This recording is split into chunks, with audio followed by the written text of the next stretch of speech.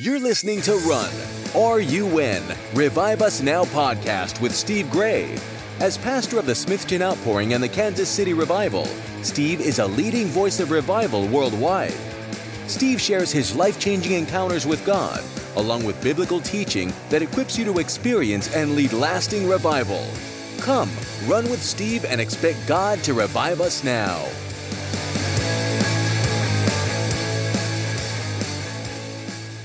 Hello, everyone, and welcome to another Revive Us Now podcast. I am your host, Steve Gray, and we're really going to talk about revival today. But more than that, you don't want to miss a minute of today, because when Paul went through everywhere, it seems like wherever he went, there was an outbreak of revival or power, or else he caused a riot, right?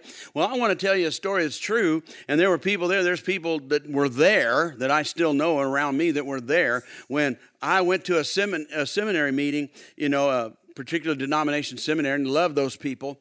And Kathy, my wife Kathy, she went back to seminary while my daughter was in college, and she went and lived with my daughter, and my daughter went to college, and my wife was going to seminary. Well, in the evenings, they'd have, extended classes and extra classes. So I'd go and attend those classes sometimes, and they'd do a week of classes.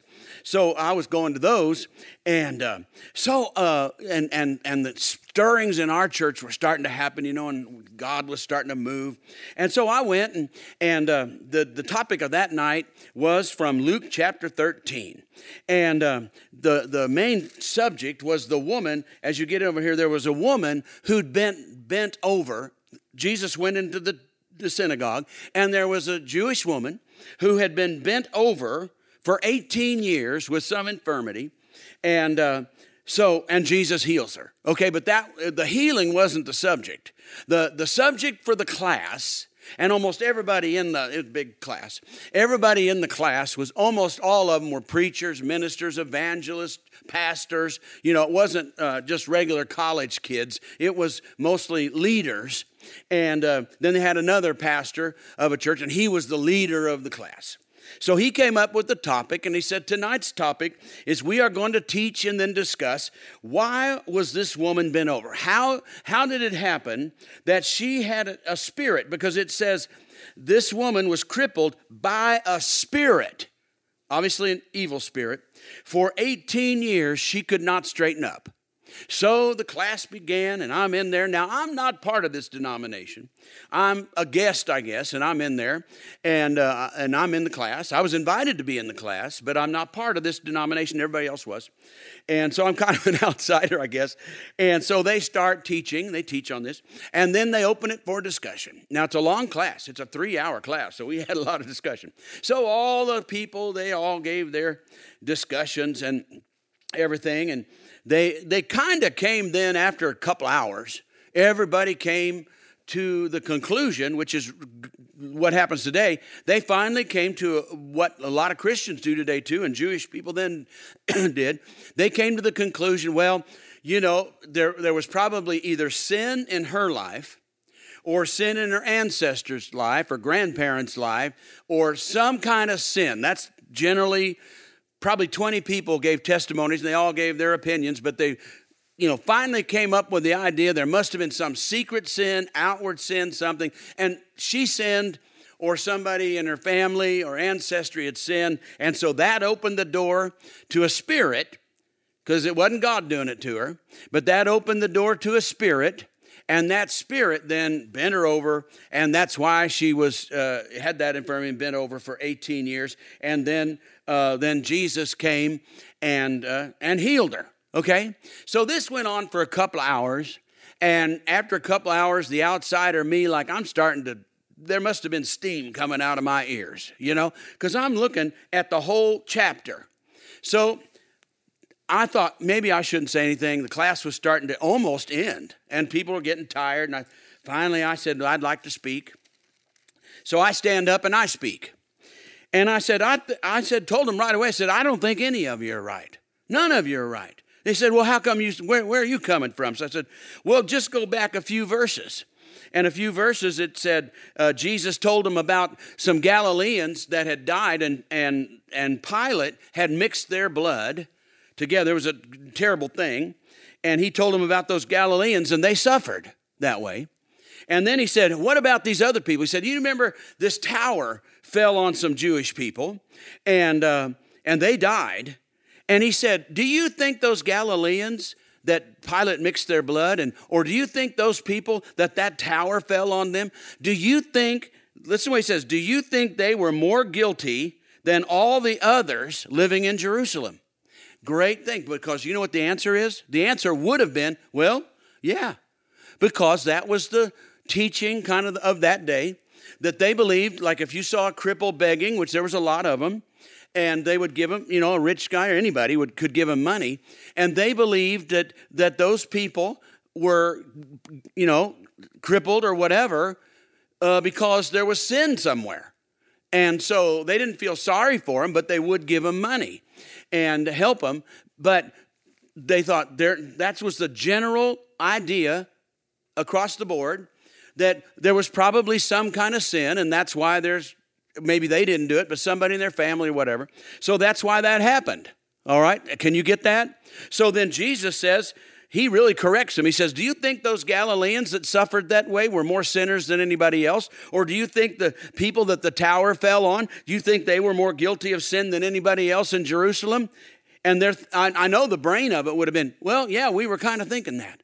Have you ever been in a church where somebody gets sick or cancer or a tragedy happens, and in your brain, you can't figure out how it happened? Well, I don't know how this happened. How come? And in your brain, you may not say it, but in your brain, you start thinking, I wonder if there's some kind of secret sin here. Or have you ever met somebody and they had some kind of disease or something, and they come to you and you say, I don't know why I got sick. I don't know why I have cancer. I don't know why I have this disease or something.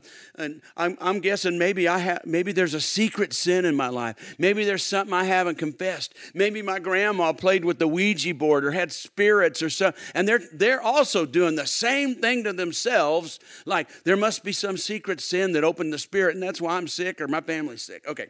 So Jesus says, do you think they were worse sinners because this bad thing happened? Tower fell on them. Pilate made them suffer. And you know what he says? He says, I tell you no. This bad thing didn't happen to them because they were more sinners. Now, I said that in that class. Boy, did it get quiet. Because they just spent 2 hours saying this lady was bent over because there was some sin. Some sinner. And I said, Jesus just told them this, and this is right before that story, that they did not suffer because they were worse sinners. And then he says, but unless you repent, you too will all perish. Repent of what? He doesn't say at that point.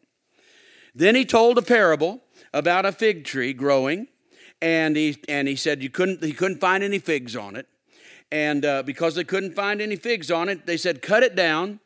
But then the guy said, well, no, don't cut it down yet.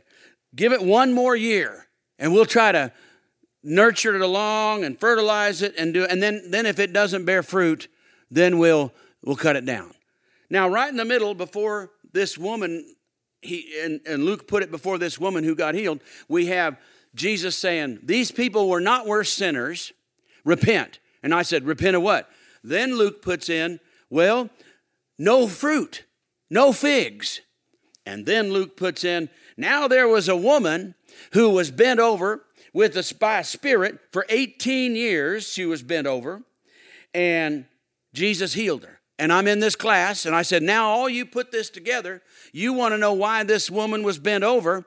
And if Jesus were here and you said, why was this woman bent over? And he said, do you think this woman was a worse sinner than anybody else, and that's why she was bent over for 18 years? And I said, all of you in this class would say yes, but Jesus would say no. She was not a worse sinner than anybody else. And unless we all repent, something worse is going to happen. We're all going to perish. Everybody's going to perish unless we all repent.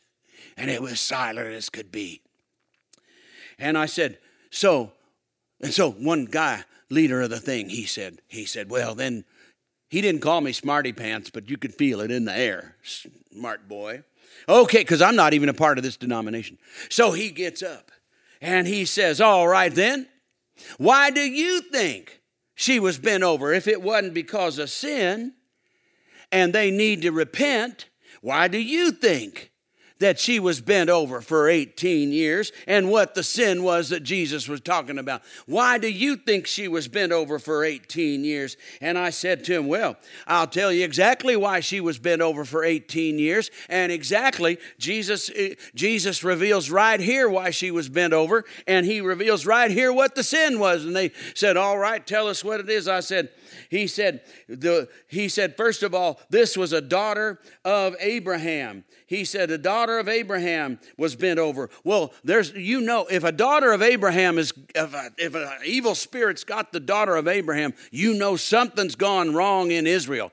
So I do not feel that the daughter of Abraham should be bent over, or a daughter of, Abraham, Isaac, and Jacob, or Jesus, or whatever. Something's gone wrong when this daughter of Abraham, who's in the synagogue, is bent over. Something's gone wrong in Israel. They said, all right, what do you think it is then? I said, I'll tell you exactly what it is. He says, this woman was bent over for 18 years, and then all of a sudden the Lord answered him, and they said to him, you hypocrites.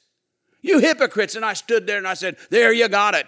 That's why she's been over for 18 years. That's why people are sick in our church. That's why people are sick. Christians are sick. Jews are sick. I said, it's hypocrisy. It's not this woman's sin. She didn't do anything wrong. She's a victim of hypocritical religion that is off the mark. And that's why we have people sick. What we need to do is repent of our hypocrisy, and then we'll get people well. If we pray for one person and they get well, we're going to get another person sick because we haven't dealt with the root of the problem, and that is there's no figs on the tree because of our hypocrisy. Well, I want to tell you what happened. The whole class stood up and began to yell at me, just like Paul. They gnashed their teeth. They yelled. They raised their fist. Some of them I'm not kidding you now, some of them took chairs and threw chairs away to the side. They were so angry. They said, this could not be. Oh, who are you to tell us that this woman was bent over? And I said, it says right there.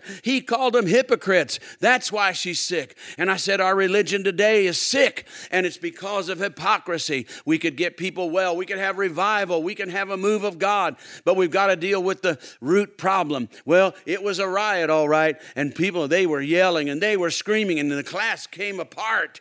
And I finally had to just leave I had to escape and get out to the parking lot. But I'll tell you, even to this day, people don't forget that class. And I want you to get that and realize as you go about this that there's a lot of sick people and a lot of hurting people. And I don't let them say, they said, do you think I sinned? What's the sin that I said, no, just get that out of your head. Get it out of your head. Jesus said, no, you're not a worse sinner than anybody else. If it's because of sin, we'd all be sick. We'd all have cancer. We'd all have heart disease. Not because of that. It's because as believers, we're in powerless religion, because hypocrisy and fruitless religion, the kind of fruit Jesus is looking for, is nowhere to be found. And that's what we need to repent of. And then we'll have a revival of healing and glory and presence that will fill the churches with the glory of God and break forth into a great awakening in our nation and the world. There's a lot there to think about. I hope you got it. Until next time, bye-bye.